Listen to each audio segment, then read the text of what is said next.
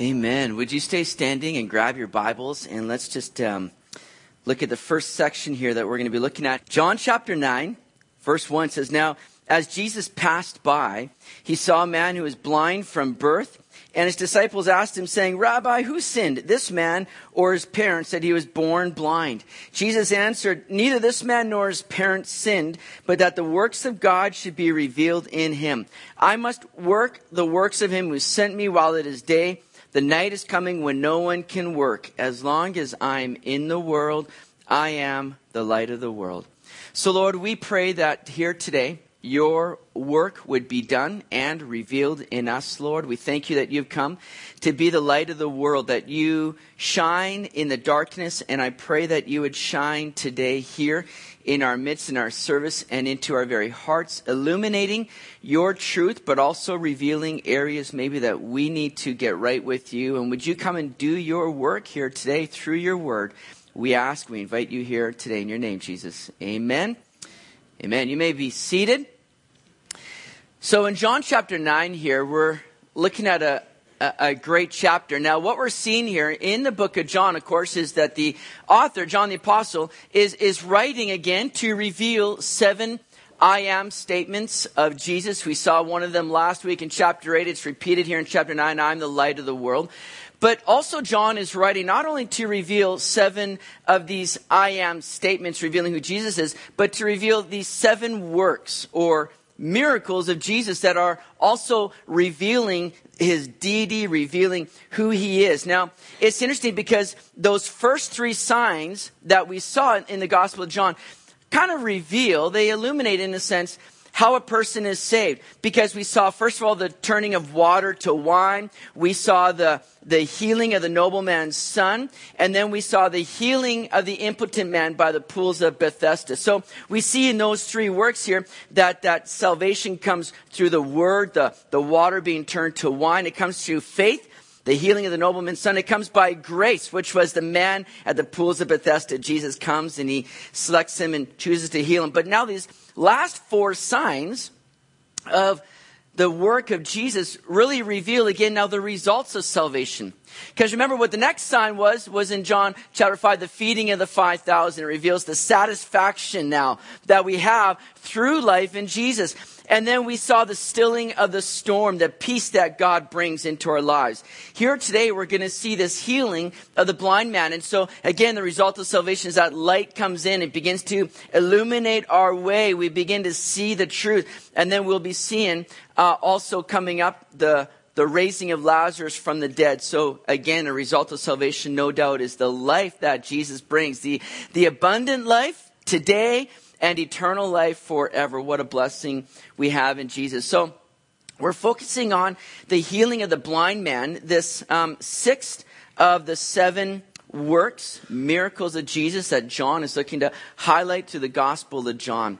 Now here's what we're going to be looking at as we go through chapter 9 and Lord willing, getting through all of it here today. Some of you are saying that will be the 7th miracle we'll be looking at here today, but we'll see if that works or not. But here's what we're going to be looking at: the cure of this blind man. We're going to see the controversy that came about because of it. And you might think, how could there ever be controversy from a man being given his sight miraculously? Well, we'll see what happened here. And then we'll see the confession of this blind man. And it's so good to see just the growth of this man. So notice there in verse 1, again, just to give you a bit of the context here, this is all taking place now just after the Feast of Tabernacles. It's in the fall that people have been gathering around Jerusalem as people journeying in as pilgrims to this great feast that lasted for 8 days. So this is now at the end of the feast. There's still people around. Remember, at the end of chapter 8, as Jesus is preaching and teaching, that the Jews at the end of chapter 1 wanted to kill him. But it says, notice this, it says at the end of chapter 8, at the end of verse 9, chapter 8, verse 59. Let me just read that verse. Then they took up stones to throw at him, but Jesus hid himself and went out of the temple, going through the midst of them, and so passed by. But now in chapter 9, verse 1, now as Jesus passed by, he saw a man who was blind from birth. Isn't that great? Because here's Jesus now. is he's passing by the crowds. God, again, is having that supernatural kind of protection over Jesus. As much as people want to take him out, take him down, nothing would happen apart from the Lord's timing of that happening. So Jesus passed by, he escaped through, but as he's passing by, looking to protect his life, he is not passing by the needs of people. Because as he's passing by in protection and away from the Jews looking to kill him, he passes by a man who's in need. Blind from birth. I'm so grateful for the heart and the compassion of Jesus that here he's not out just to kind of escape and free himself and protect himself, but even in the midst of his greatest need, he's looking at the needs of others. And he's not passing by. Just as Jesus desires not to pass by you in your time of need. Some of us might think sometimes that, oh, Jesus is too busy. He's got too much going on. There's so much happening in the world. Why would Jesus be concerned about me? But here's Jesus looking to escape the hands of murderers trying to stone him. And as he's passing by from the midst of them, he passes by a man in need. And he comes alongside him. Not saying, hey, come and meet me over here because there's people after me. He comes by. And he meets that need right now. And he ministers to this man. I'm so grateful for the heart and the compassion of Jesus. Never think that Jesus is too busy for you or he's got too much going on. Because as you express your need to Jesus, he desires to come alongside. And not pass you by, but come alongside you in your need and minister to you with that heart of love and compassion. So glad for that. So here's the disciples now, and they see this man, and it's identified that he's a man born blind. And so the disciples ask him an important question. Rabbi, who sinned, this man or his parents, that he was born blind? Now that was an interesting question to ask here, because the disciples saw really basically all kind of suffering or need like this as a result of some kind of sin or problem. In other words, they were saying, well, suffering must be because of this. And it's a question that gets asked a lot of times today. Why is there suffering in the world? In fact, people will ask, if there's really a God, then why is there suffering in the world? And a lot of people equate suffering to, again, some kind of sin. In fact, you'll hear some church circles, teaching and kind of promoting this idea that your sickness or whatever you're going through, it's really a result of either your sin or a lack of faith. You need to get right. I've had people when I was away in Rhode Island at Bible college, man, we had some people that were kind of along those lines, sort of that word faith movement and being sick. They're like, well, you must have some sin that you haven't confessed yet. And I was like, I wanted to kind of get busy sinning up and down that guy and just start, putting him straight. But I didn't. And it's just such a wrong teaching, you see. Now, here's the disciples, and they're asking this question here now. Why is this happening to this man? What's the result? What's the reason for it? Did this man sin or his parents? Now, you might be asking, well, how could this be attributed to this man's sin if he was born blind, right? If he's born that way, how can that be? Well, there's a couple thoughts that were at work here in this day. First of all, there was the belief in prenatal sin. And they kind of got that from Genesis chapter 25 with Jacob and Esau. Remember, Jacob came out and he's clutching Esau's heel as they were coming out of the womb. So right there, they kind of think, oh, there's this sort of action and this trait of sin going on even within the womb. So they had this idea that even in the womb, a person could begin to sin, kicking and stuff like that. Some of you moms, expectant moms, have thought this child is full of sin because he is making my life so uncomfortable. You thought that, haven't you? Well, that's the view there in that day. And then also they believed that there was that preexistence of the soul. And so these souls were either good or evil. So if a bad soul came and entered that embryo or fetus in the womb, well, they would be full of sin, and that would be the result here. And so sometimes whatever kind of defect or deficiency, perhaps it was a result of a precondition in a sense. So that's the view that they had. Now, you're also wondering, well, how could this man's blindness be attributed to his parents sin? Well, they also had some scriptures that kind of revolved around that. Exodus chapter 34, verse 7, which says, keeping mercy for thousands, forgiving iniquity and transgression and sin, by no means clearing the guilty, visiting the iniquity of the fathers upon the children and children's children to the third and the fourth generation. So some people looked at that as though the Lord was going to keep visiting the children and the next generations because of the sin of their forefathers. But that's not what that verse is speaking of.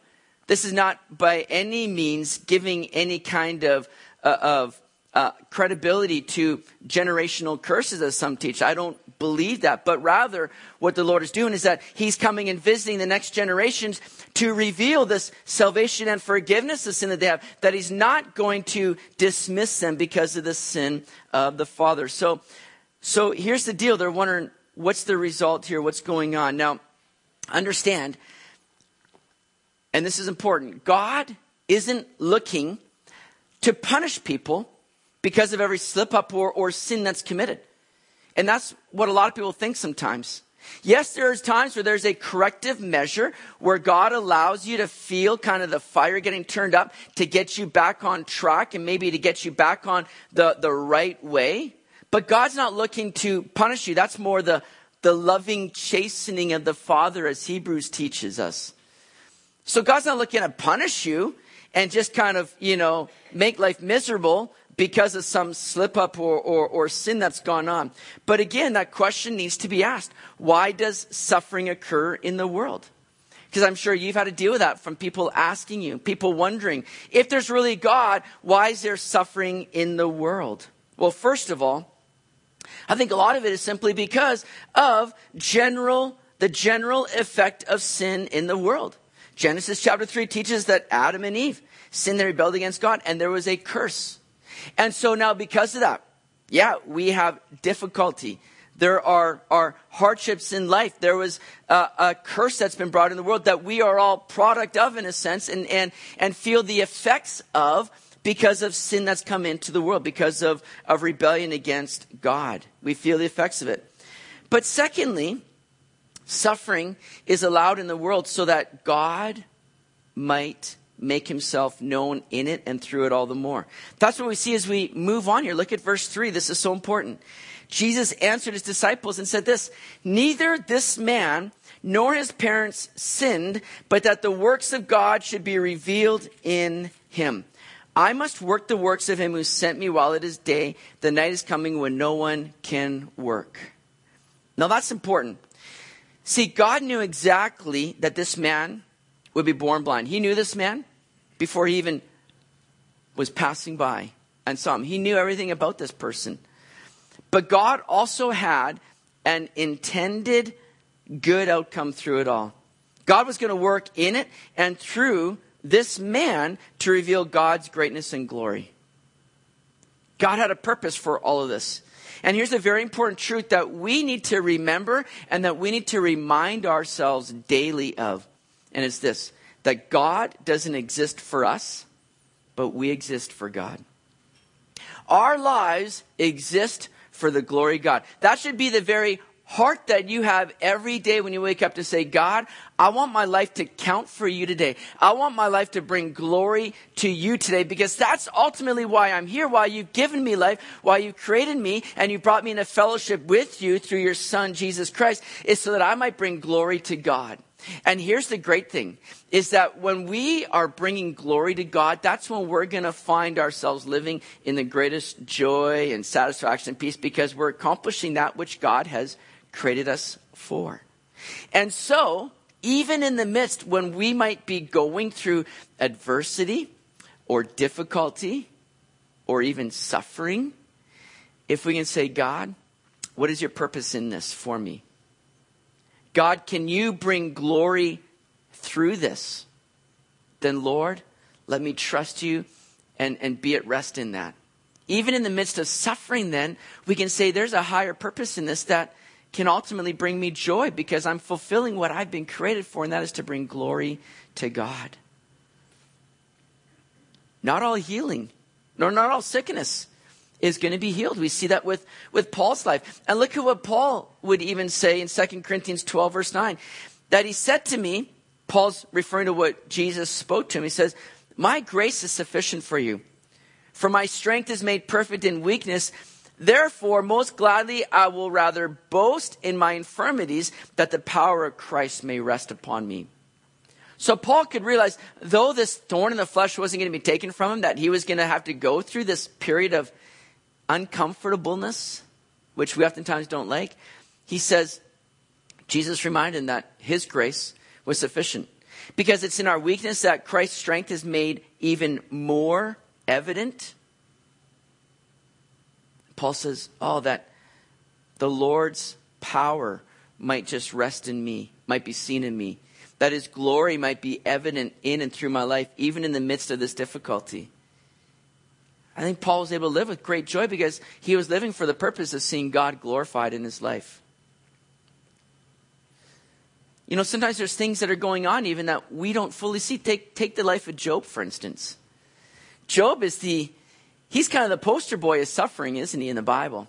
He's the guy that we look to when we go, oh man, we're going through suffering. Let's read a bit of Job here to kind of help me out through this, right? But remember in the story of Job, it all centered around a conversation that Satan had with God there in the heavenlies.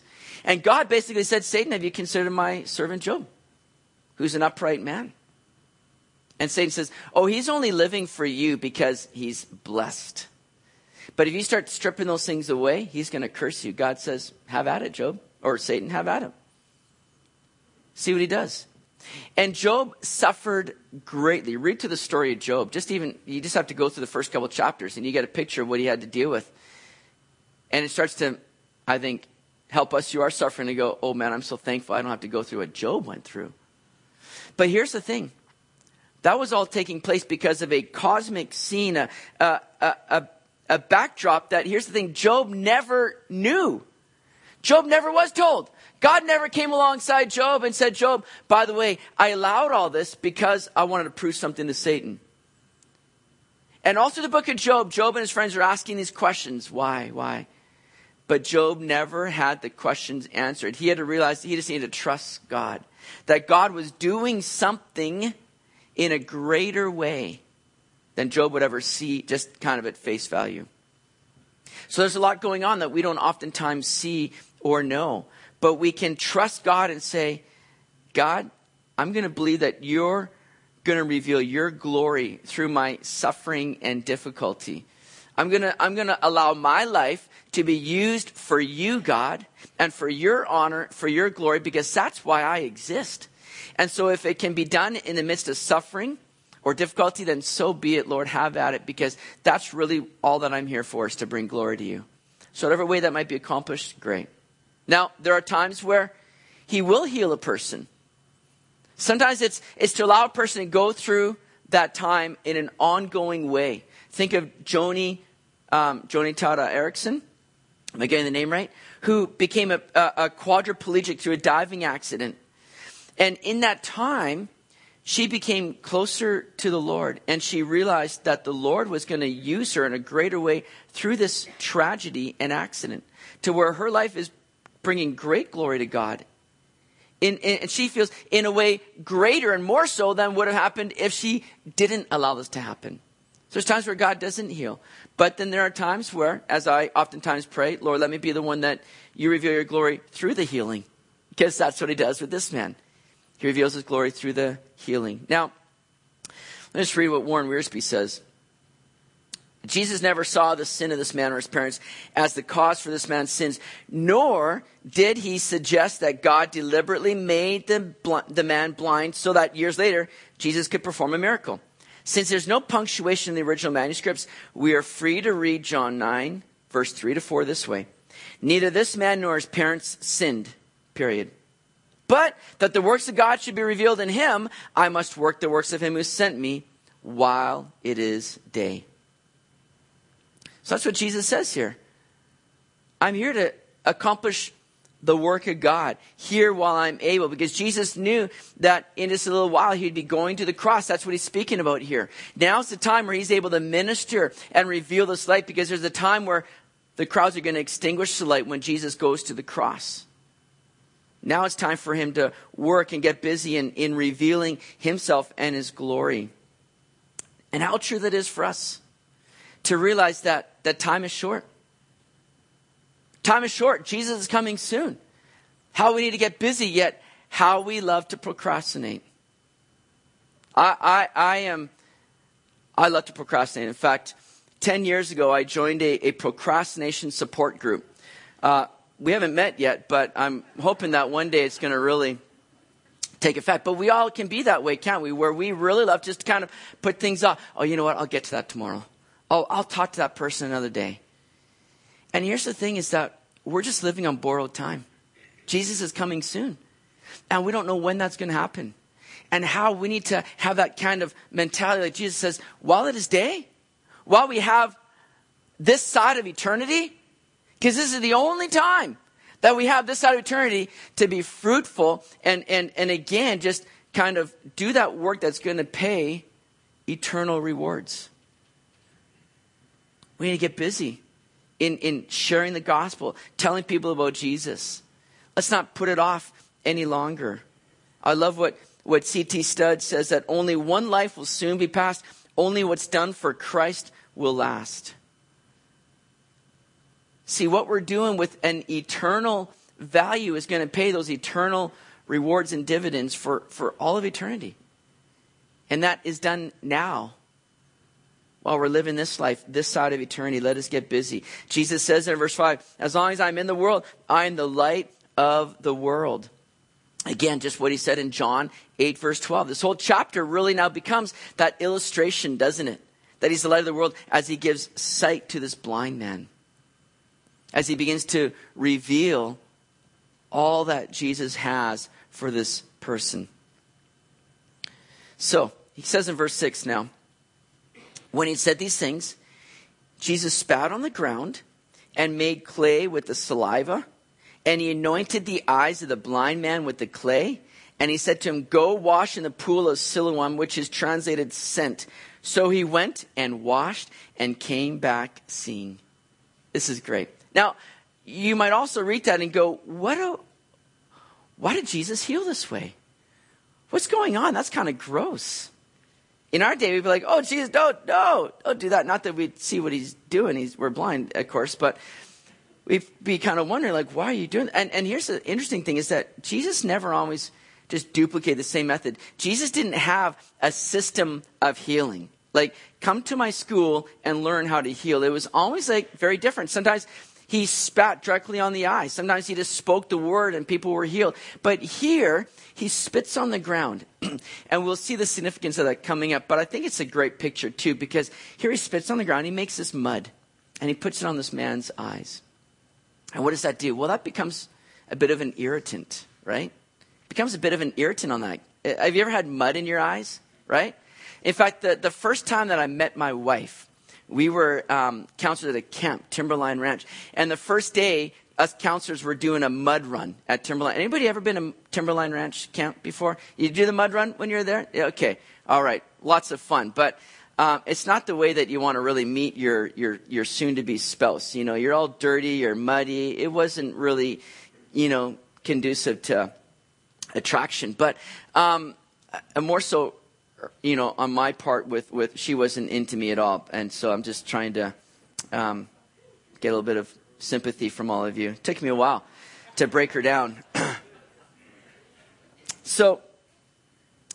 But mud, man, it gets in there. It gets everywhere. And it gets to be an irritant. You need to, wash. And so Jesus says, go to the pool of Siloam. And John translates that for us because it really means in the Hebrew, sent. Because the story goes how King David wanted to bring the waters. They had no water source within the city walls of Jerusalem. So they dug tunnels. It's an amazing thing. King Hezekiah actually dug the tunnels from the Gihon Springs and brought into Jerusalem. So the waters were sent into the city. And it's a fitting picture as Jesus was sent to the world to illustrate this truth, to bring the good news to us.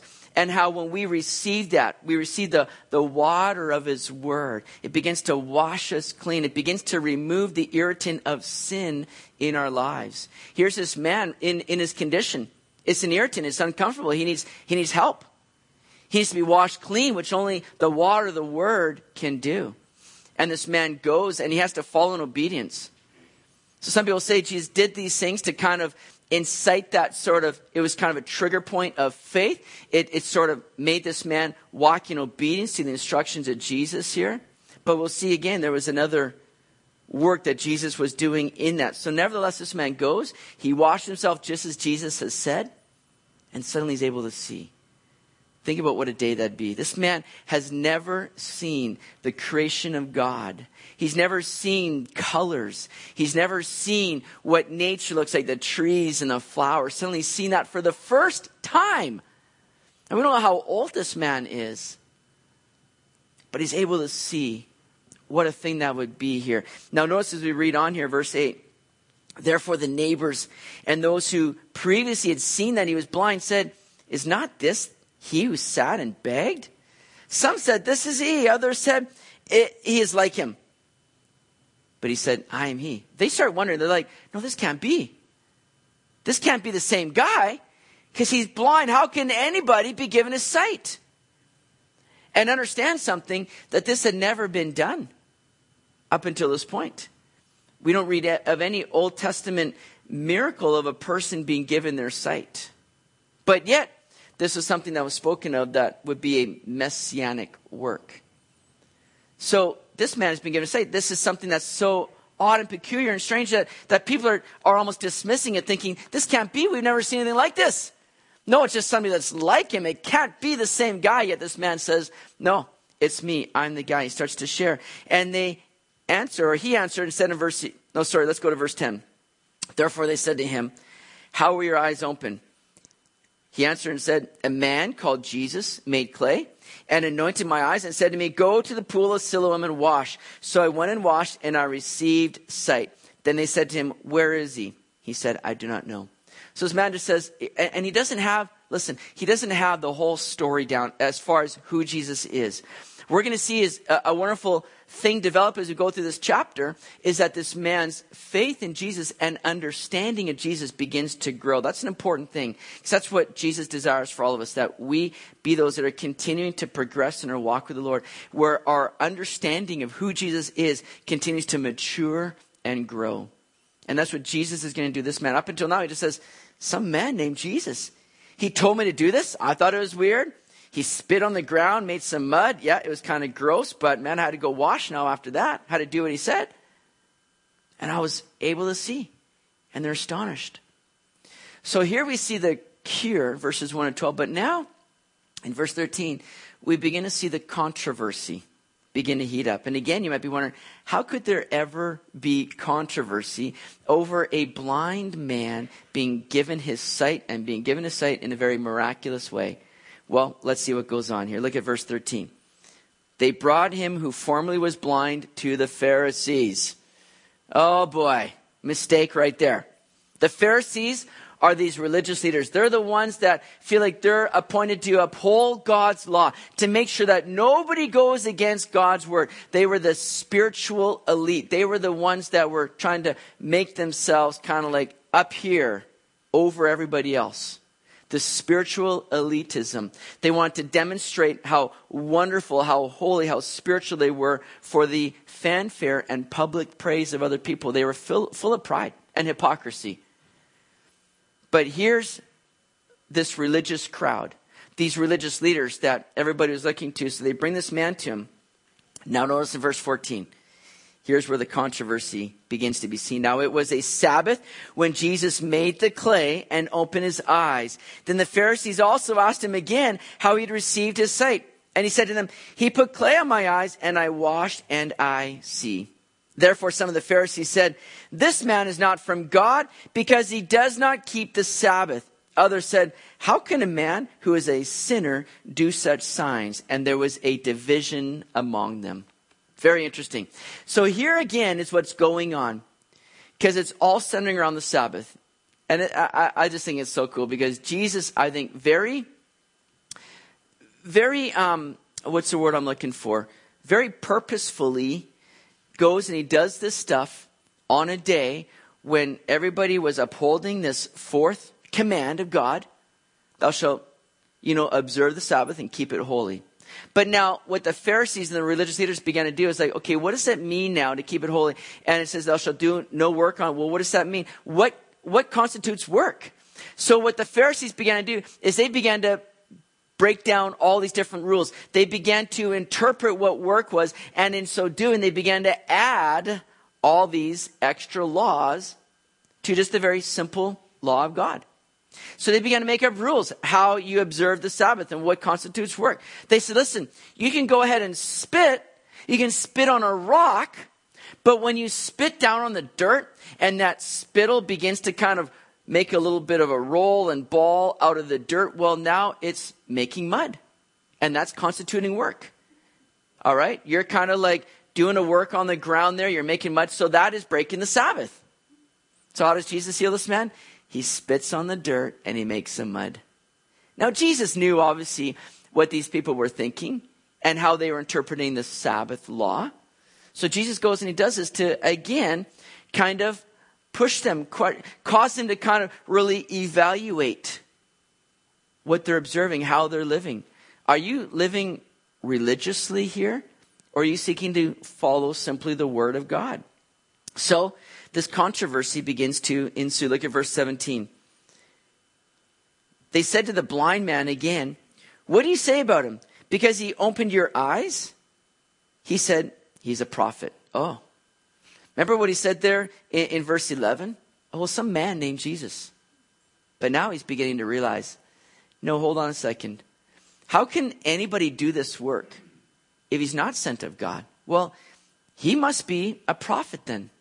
He's beginning to grow in his understanding of Jesus. It's beginning to expand. The Lord is doing this work in him and beginning to expand his understanding of who Jesus is. He must be a prophet. But the Jews in verse 18 did not believe concerning him that he had been blind and received his sight until they called the parents of him who had received his sight. And they asked them, saying, is this your son who you say was born blind? How then does he now see? And his parents answered them and said, well, we know that this is our son and that he was born blind, but by what means he now sees, we do not know, or who opened his eyes, we do not know. He is of age. Ask him. He will speak for himself. And his parents said these things because they feared the Jews. And whenever we're hearing that term, the Jews in John, it's speaking of the religious leaders, this establishment made up of the Pharisees, the Sadducees, the scribes, all the like here. But here the context is with these Pharisees, these religious leaders. And so they feared the Jews, for the Jews had already agreed that if anyone confessed that he was the Christ, that he'd be put out of the synagogue. Therefore, his parents said, he is of age, ask him. So here we see this interrogation process going on. And again, what a sad scene that's going on as this man is able to see for the first time. His whole life. He's never seen anything. I mean, I would just want to get out and start running around and looking at everything that I had formerly just kind of touched and envisioned what this might look like. Now you're able to see it for real. And yet what is he doing? He's having to be brought into the Pharisees with probably a frown, a scowl on their faces as he's getting interrogated, as his parents are getting interrogated. What a sad thing. This is exactly what religion does. Religion just begins to sap away any kind of life or vibrancy of life or joy that a person might have when the Lord wants to free you from all that. The Lord wants to set you free, as we saw in John 8, that you will know the truth and the truth will set you free. Well, this man has just been brought into the truth and the light of Jesus. And he's been set free, and yet these religious leaders are just continuing to bring him, trying to zap away this kind of life and vibrancy and joy that he's able to experience now having his sight. And yet all he's seen is a bunch of scouring, upset, angry people. You see, anytime that you're living a life where you're trying to find through legalism or religion and find that this is how I'm going to really live my life for God, it's going to just bring about a burden in your life. It's going to remove any kind of joy and life and freedom that Jesus wants to bring you. Don't think that it's through following religion or rules or living a legalistic life. In other words, that word legalism simply means that you're trying to bring yourself just under the duty of the law. Well, you can't do that. You can't do this. Now, sure, there's things that the Lord says, hey, you know what? Refrain from this because it's going to be health to you. But we so often make rules like these men are doing out of just, out of tradition, out of our own interpretation of the law. And anything that's outside of God's word. Now, we're just bringing ourselves back under law and duty and burden. That's not what Jesus has for us. Man, this man should be getting out there and seeing the sights and living the life. But what a sad scene that we see before us. And now his parents are brought in and they just say, listen, and they do what I think any of us would want to do in this situation, is kind of pass the buck. I don't want to deal with that. Ask him, he's of age, he'll tell you. We can let you know, yeah, he's our son and he was born blind. We'll answer 2 of your 3 questions, but the third one, how this happened, ask him. And perhaps they literally don't know, but they're also being driven by this fear of the Jews, because they had already agreed now, the Jews, the religious leaders, that anybody that confessed that Jesus was the Christ, they'd be put out of the synagogue, which means that they'd be excommunicated. And that was a big deal in this day. And let me just paint the picture here for you. It was a big deal because that life, revolving around Judaism, going to the synagogue, that was your very livelihood. To be excommunicated from the synagogue would remove you from outside of the structure of just your whole social activity, your livelihood, your very being. You were just now an outcast. That was a serious thing. But here's the thing that we have to remember, is that we don't need to have a fear of people and what they might do. We need to fear the Lord. We need to fear God and say, he's the one that I need to obey above everything else. Sometimes we compromise because we want to stay comfortable in our setting or in our situation or circumstances. And we can easily compromise and say, well, I don't want to. Or maybe it's in communicating the truth with other people and say, I don't want them to kind of now not want to be friends with me, so I'm not going to maybe share that truth with them. But we need to say, I want above all honor the Lord. I want to serve the Lord. I don't have a fear of man. I want to have a fear of God in a proper sense, that I revere him above everything else, that he's the one that I want to serve and live for above all. So these parents are struggling in that. But let's see here as we move on what goes on here. So in verse 24, they again called the man who was blind and said to him, give God the glory. We know that this man is a sinner. And he answered and said, whether he's a sinner or not, I do not know. But one thing I know, that though I was blind, now I see. Oh, that's gold right there. They say, give God the glory. And that might be a way of saying, we want you to take a vow to tell us the truth. Give God the glory. Or it could mean that they're saying, we want you to give God the credit for this miracle and not this man, Jesus. Don't attribute this to Jesus. Give God the glory for it. But here's what the man says, and I love this. And it's what all of us can say here in our own testimony. We don't know exactly how this all happened, but we know Jesus did it. Here's the reality. I was blind, but now I see. That was the condition that we were all in. Just like that man, we were blind. We were being led along by the enemy of this world, and following the course of this world, as Ephesians 2 says. We were in blindness, but God, who is rich in mercy, made us alive. He's given sight to us. He's allowed us to begin to see the truth, to be brought into the light. Every single one of us has that testimony when we put our trust in Jesus to say, I was blind, but now I see. I was dead, but now I've been given life in and through Jesus. And here's the great thing. Nobody can argue your testimony. This man didn't have his theology all down right. He goes, man, I can't answer a lot of this stuff for you. Whether he's a sinner or not, I don't know those things. But here's what I do know. This man wasn't concerned about, do I have all my theology right? Can I tell these guys about, eschatology or soteriology? Can I argue these things? Do I know all my scripture down? No, he didn't know. He didn't need to know all that. He said, here's what I do know. And sometimes we really wrestle in witnessing because we think, do I know all my facts? Do I have all the scriptures down? You don't need to know those things. It's good if you do. Oh, for sure, get the word of God in your heart, memorize scripture. But here's the thing. Nobody can argue your testimony. A changed life leaves the critics speechless. Just let people know what Jesus has done for you.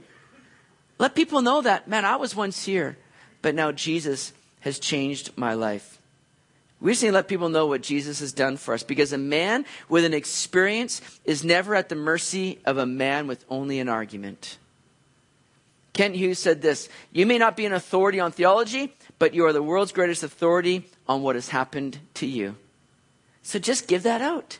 Share that with people. You may not be able to answer all the questions, and you don't need to. You just say, I don't know that, but here's what I do know. This is what Jesus has done for my life, and my life has never been better since I've given it to Jesus. And that's what this man could say. I can't answer all that, but here's the deal. I was blind, but now I see. Argue that. That's all we need to share. Verse 26. Then they said to him, again, what did he do to you? How did he open your eyes? He answered them, I told you already, and you did not listen. Why do you want to hear it again? Do you also want to become his disciples? This guy's getting bold. I love it. He just starts chiding them now. Hey, you're wasting my time, man. I got things to see. For the first time in my life, literally. You want to be his disciples? You want to share more? Are you trying to figure out now? And I love it. Then they reviled him and said, you are his disciple, but we are Moses' disciples. We know that God spoke to Moses. As for this fellow, we do not know where he is from. The man answered and said to them, why, this is a marvelous thing that you do not know where he is from, yet he has opened my eyes. Now, again, listen to what these Pharisees are doing. And we saw it in chapter 8. And this is oftentimes what people will do to you. They don't have any argument or thing to say when you just begin to share with them what Jesus has done. And we start talking about the gospel, they know. There's that conscience beating within them that is saying, this is right, this is true.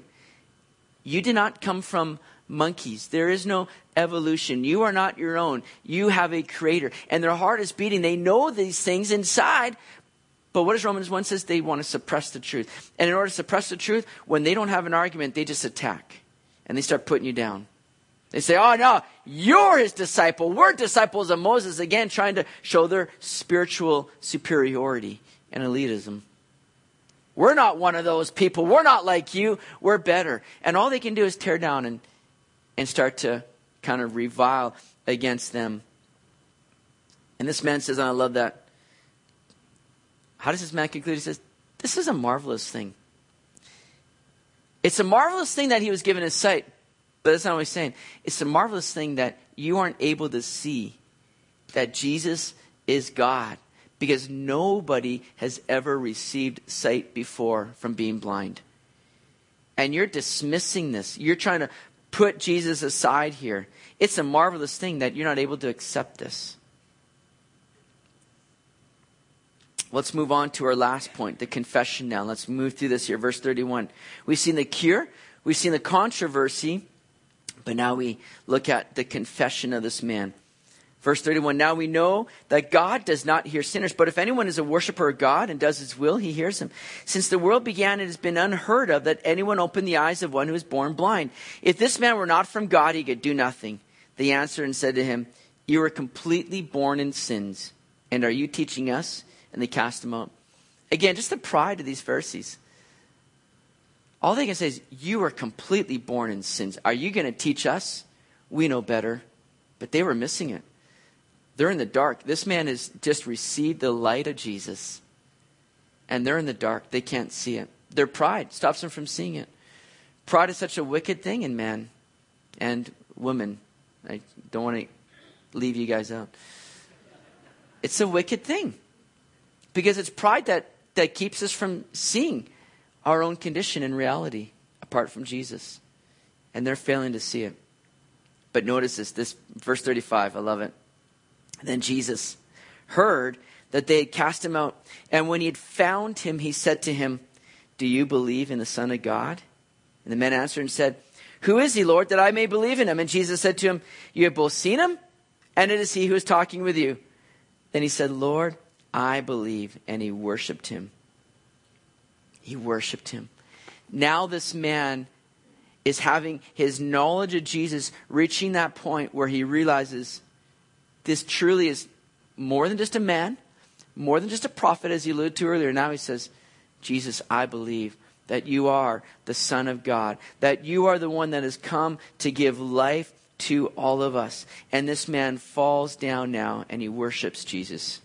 And what a great picture this is here, because Jesus comes to the outcast, the down and discouraged. This man's been put out of the synagogue, basically. He's not been excommunicated, but Jesus comes to those that are the outcast, the down, the discouraged. Jesus comes alongside him, and Jesus wants to pick you up from your current reality and move you into greater intimacy with him.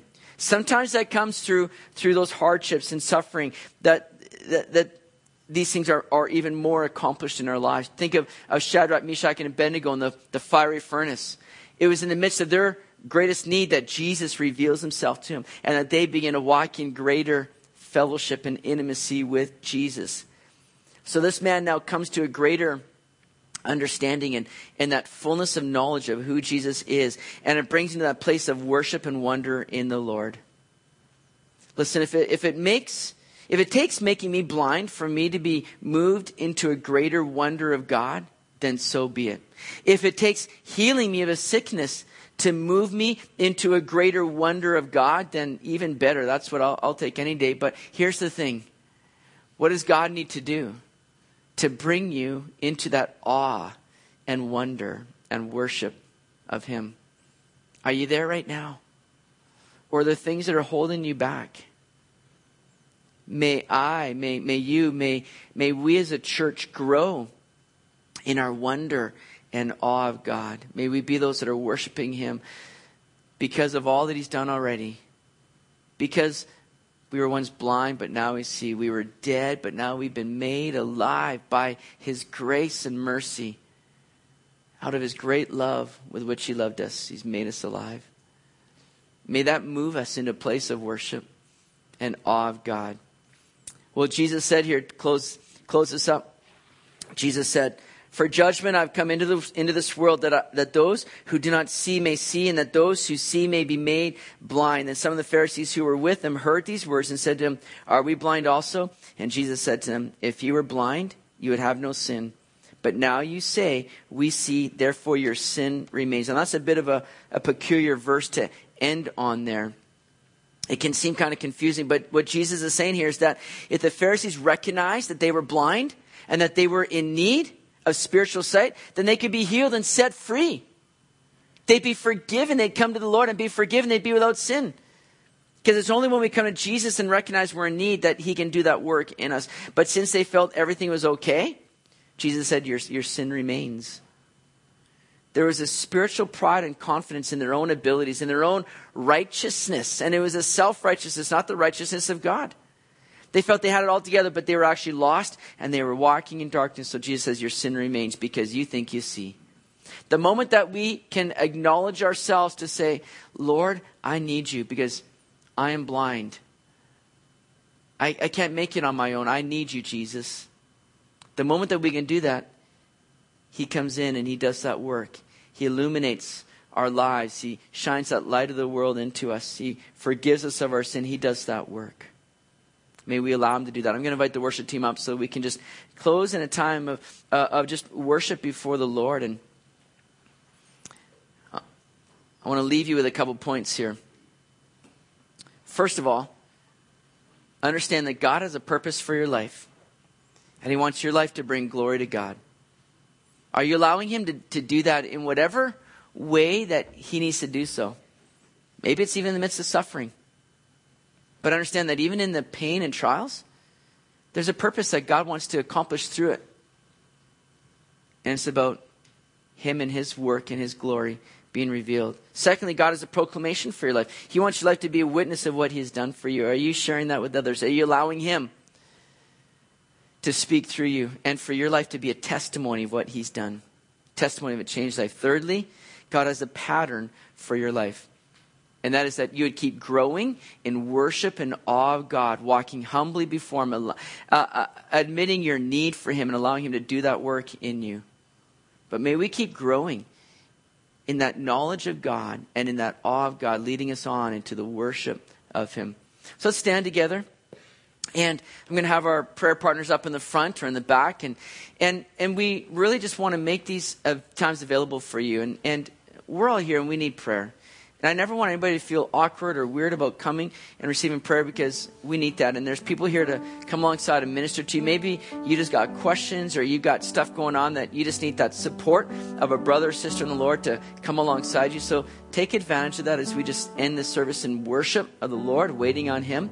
Let me pray, and then we'll just move in that time of worship. Lord, thank you for our time today in your word and to learn these truths and all that you have for us. And I pray that, Lord, you would do that work in us. Thank you that you have given us sight. You've revealed the truth to us. You've shone your light into us. You've given us life in you. And Lord, I pray that we would continue to grow in you, learn of you, and show you, Lord, in this world that we live. All for your glory and honor. We pray in your name, Jesus. Amen.